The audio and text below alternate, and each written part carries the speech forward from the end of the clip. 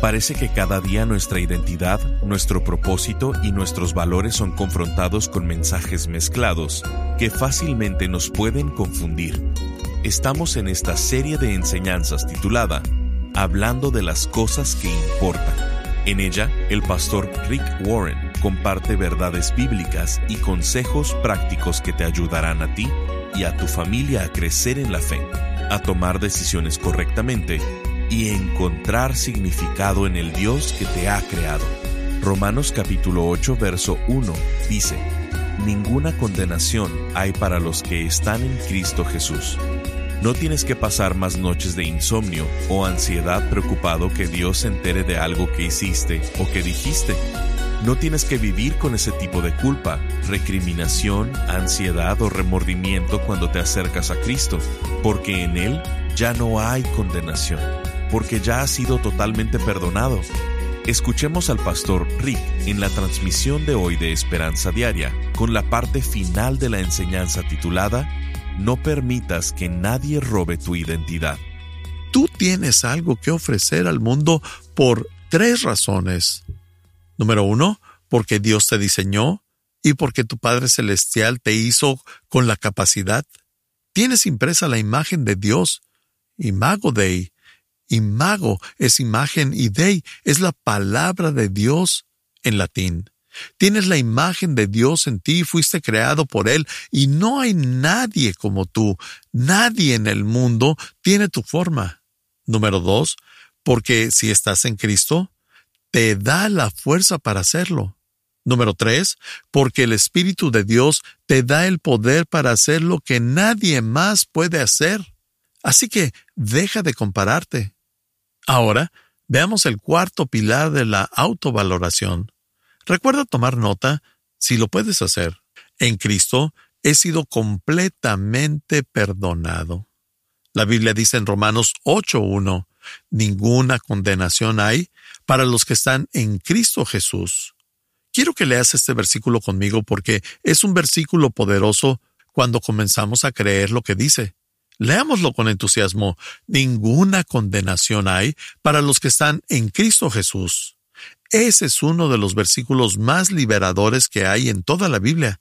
Dice que no hay condenación de ningún tipo para los que estamos en Cristo Jesús, para cualquiera que se haya acercado a Cristo y le haya pedido ser su Salvador, y no haga esperar al Señor para tomar esa decisión, porque de lo contrario, un día Dios puede llegar a pedirte que rindas cuentas de algo que ni siquiera sabías que tendrías que rendir cuentas, y va a pasar. No tienes que pasar esas noches de insomnio o ansiedad preocupándote porque Dios se entere de algo que hiciste o que dijiste. No tienes que vivir con ese tipo de culpa, ni esa recriminación, ni esa ansiedad o remordimiento cuando te acercas a Cristo, porque en Él ya no hay condenación, somos totalmente perdonados. Veamos rápidamente 2 formas en las que podemos saber que esto es verdad. Primero, perdonar está en la naturaleza de Dios. Eso es Dios. Isaías 43:25 dice, yo, sí, solo yo soy quien borra sus pecados por amor a mí mismo y nunca más los recordaré. Esa es una frase poderosa para recordar. Dios dice que Él es un perdonador, porque hay cierto malentendido por parte de Dios del Antiguo Testamento que creen que juzga fríamente. Creemos que es severo y con ira, que no se ve su misericordia, ni su perdón, ni su bondad. Y después del Antiguo Testamento aparece Jesús, y Él es bueno y amable, lo que hace que se convierta esto en una escena de policía bueno y malo. Jesús siendo misericordia y perdón, pero Dios, por otro lado, es el malo. No queremos hacerlo enojar, pero la verdad es que es el mismo Dios. Dios no cambia, y siempre ha sido un Dios de misericordia, de compasión y de bondad. Y si no estás seguro de eso, te reto a leer el Antiguo Testamento por tu cuenta. No necesitas de un estudio bíblico para entender. Ve a leer y encuentra todas las veces que veas en el Antiguo Testamento que diga, te he amado con amor eterno o voy a perdonar los pecados. Como este versículo que acabamos de leer, que está en Isaías 43:25. Yo sí. Solo yo soy quien borra sus pecados por amor a mí mismo y nunca más los recordaré. La segunda forma en la que podemos saber que somos completamente perdonados es por Efesios 1:7 que dice, en Él, otra vez de nuevo esta frase, en Él tenemos la redención mediante su sangre, el perdón de nuestros pecados, conforme a las riquezas de la gracia. De nuevo nos dice que gracias a lo que Jesús hizo por nosotros, por lo que Dios hizo por medio de la muerte de Jesús en la cruz, tenemos perdón de pecado. ¿Cómo recibimos esa redención? La Biblia dice que la gracia se nos da mediante la sangre de Jesús. Nosotros no tenemos que hacer nada. Pablo dice en ese versículo que la sangre de Jesús es preciosa, como mencionamos antes, y que por ella recibimos el perdón. Por ella recibimos abundantemente la gracia y la misericordia de Dios. El problema es que aunque nosotros estemos dispuestos a creer en Dios y las cosas que Dios siente por nosotros, nos quedamos estancados al tratar de ver esa gracia y misericordia en otras personas. Es como si esa gracia y misericordia se quedaran atoradas, porque cuando están en nosotros, queremos que Dios derrame ese perdón por todo lo que hemos hecho y todos nuestros pecados. Queremos su gracia y su misericordia, pero si yo tengo que perdonarte a ti, esa es una historia diferente. No estoy tan interesado en que tú recibas la gracia y la misericordia que yo recibí. ¿Te identificas con esto?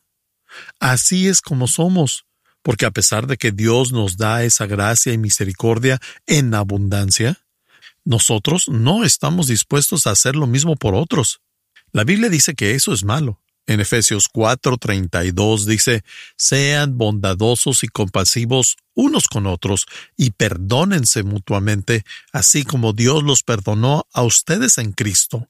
Cuando nuestro hijo Josh estaba en la preparatoria, un día regresó llorando con remordimiento y le dijo a Kay, mamá, tengo que contarte algo que hice. Ella tomó un respiro y se preparó, porque no sabía qué le diría. Josh es un buen niño, fue un buen niño, pero no sabía qué esperar porque estaba llorando. ¿Por qué estaba sollozando así? ¿Qué me iba a confesar? Me dijo, tengo que decirte que usé esa tarjeta de crédito que me dio mi papá para emergencias, pero compré unas cosas que no tenía permiso de comprar. También invité a comer a mis amigos un par de veces y tengo que decirte que lo siento mucho. Y pensó, sí, campeón, sabes que la cuenta de la tarjeta de crédito va a llegar pronto y preferiste confesar antes de que nos enteráramos cuando llegara la cuenta. Pero también estaba muy enojada porque Josh había roto nuestra confianza.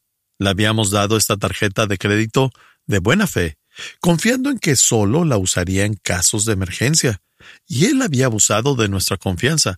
Prácticamente nos había estafado y estaba muy enojada. Y por dentro pensó en tantas cosas que quería decir, en lo herida que estaba ella y en que estaba castigado el resto de la preparatoria. Y de verdad tenía todos estos pensamientos de enojo y de cosas que quería decir. Pero en el momento exacto en el que su enojo iba a explotar, Dios le recordó este versículo y se quedó pensando. ¿No les molesta cuando Dios hace eso? Porque estás enojada con justa razón, pero Él trae a ti su palabra y te recuerda que Él es misericordioso contigo. En ese momento se dio cuenta que, como madre, estaba a punto de dejarse llevar por sus emociones, pero que podía mostrarle a nuestro hijo la naturaleza de Dios y perdonarlo. O podía ser un padre humano de carne y hueso que está molesto por razones muy válidas y distorsionar la imagen de Dios. Podía dejarse llevar y disciplinar a nuestro hijo basado en el enojo. Pudo haberlo castigado o haberle dicho 1000 cosas de cómo nos había defraudado. O podía recordarle que hemos sido perdonados 1,000,000 de veces por más cosas de las que mi hijo había confesado. Dios nos ha perdonado. Y eso le permitió tener la oportunidad de decir, te perdono. Estoy enojada y herida. Claro que habrá consecuencias, pero quiero que sepas que te perdono. Así que en lugar de dejarse llevar y decirle todo tipo de cosas, tuvo oportunidad de canalizarlo y hacerlo a la semejanza de Dios. Dios cubre nuestro pecado y casi siempre hay consecuencias. Es raro que podamos salir libres de consecuencias por pecar. Hay veces que no hay consecuencias. En este caso, Kay tuvo la oportunidad de darle gracia y que no tuviera que pagar. Pero la verdad, amigos, es que como padres de familia, como maestros, educadores o entrenadores, tenemos muchas oportunidades como esta y tenemos que procurar no distorsionar la imagen de Dios. Hay veces que los niños buenos toman decisiones malas o necias y podemos estar encima de ellos y hacer que se sientan mal por eso, amenazarlos con las posibles consecuencias o quitarles cosas, y así distorsionar la imagen de Dios y la forma en la que Él nos ha perdonado. Pero también tenemos la oportunidad de ofrecer gracia y misericordia, mientras a la vez construimos y fortalecemos su identidad. Estás escuchando Esperanza Diaria. En un momento, el pastor Rick regresará con el resto del mensaje de la transmisión de hoy. Nuestro propósito, valores e identidad están siendo atacadas a diario por la presión social, los medios, la opinión de los demás y las tendencias sociales. Pensando en esto, el pastor Rick ha creado una serie titulada Hablando de las cosas que importan, donde bíblicamente y prácticamente toca temas como no perder nuestra identidad, cómo edificar amistades saludables, cómo crear conversaciones que edifican, cómo ser un discípulo de Jesús en esta era digital y qué hacer cuando eres acosado y abusado. Necesitamos hablar de estos importantes temas desde la perspectiva de Jesús y pasar estos valores a la siguiente generación. Nos gustaría que tuvieras estas enseñanzas a la mano para poderlas consultar y compartir. Queremos enviarte esta serie de 5 enseñanzas sin anuncios y con porciones que no fueron transmitidas. Al contribuir económicamente con este ministerio, con cualquier cantidad, como muestra de nuestro agradecimiento, te enviaremos esta serie titulada Hablando de las cosas que importan, en formato MP3 de alta calidad descargable. Visítanos en pastorricespañol.com o llámanos al 949-713-5151. Esto es, en pastorricespañol.com o al 949-713-5151. Al estar ahí, te invitamos a suscribirte al devocional diario del pastor Rick y a enlazarte con sus redes sociales. Ahora, volvamos con el pastor Rick y escuchemos el resto del mensaje del día de hoy. Bien, vamos a concluir. Todos hemos sentido el dolor del rechazo en algún momento de nuestras vidas. ¿No hay alguien que haya vivido, que no haya pasado por algún tipo de rechazo en algún momento de su vida, ya sea por alguna persona o algún grupo? Pero hay estudios que dicen que mientras más joven reciban su primer rechazo, más fuerte es el impacto que tiene en sus vidas. Así que, si cuando eras niño sentiste algún tipo de abandono, de rechazo o incluso no te sentiste amado, tienes un problema que tienes que aprender a resolver. Y si eras un niño chiquito, pero alguien te dijo que no importabas de una u otra forma, que eras un fracaso, un error o que nunca lograrías hacer nada ni cumplir las expectativas de esa persona, es algo fuerte que tienes que superar. Esto fue un tipo de maldición en tu vida de muchas formas. ¿Cómo se erradica una maldición? ¿Sabes? La verdad te hará libre. Todos hemos escuchado esa frase, pero no conocen el versículo completo. Juan 8:31 y 32 dice, si ustedes permanecen en mi palabra, está hablando aquí Jesús, si ustedes permanecen en mi palabra, se refiere a la Biblia. Luego dice, serán verdaderamente mis discípulos y conocerán la verdad, y la verdad los hará libres. Esa es la cita completa. La verdad no la vas a encontrar en la televisión. La verdad está en este libro. Así serás libre. ¿Y cuál es la verdad? que eres aceptado, eres amado, eres perdonado, eres elegido, eres precioso, invaluable y tienes algo que puedes contribuir en el mundo y que cuando te equivocas, eres perdonado. Esa es la verdad. Esa es la verdad. Hay otra investigación sobre la que leí hace unos años, que dice que la forma en la que te sientes de ti, tu autopercepción, tu identidad, tu autoestima, está gradualmente influenciada por lo que crees que la persona más importante de tu vida piensa de ti. Lo diré de nuevo, la forma en la que tú ves, tu autoestima y tu autopercepción están determinadas, te des cuenta o no, por lo que crees que la persona más importante en tu vida piensa de ti. Así que amigos, les recomiendo que hagan a Jesucristo la persona más importante en su vida. ¿Tiene sentido? Porque Él dice que tú eres elegido, eres perdonado, eres aceptado, eres amado, eres valioso, invaluable y que tienes algo que ofrecer al mundo e incluso, si te equivocas, eres perdonado. Esa es la verdad de quién eres. Haz a Jesús la persona más importante de tu vida. Eres elegido por Dios, eres amado por Dios, eres aceptado por Dios, tienes una contribución que hacer con tu vida, eres invaluable, eres precioso y eres perdonado. Esa es tu verdadera identidad y cuando está firme, te vuelves prácticamente invulnerable a la presión social, porque sabes quién eres y sabes lo que se supone que tienes que hacer con tu vida. Cuando iba a la escuela, desde sexto grado hasta el primer año de universidad, fui presidente de algo cada año. En cada etapa de mi vida, de mi juventud en la escuela, fui presidente de algún tipo de club o algo, a excepción del penúltimo año de la preparatoria, que fui vicepresidente de la escuela, y como resultado de esa popularidad, era invitado a muchas fiestas.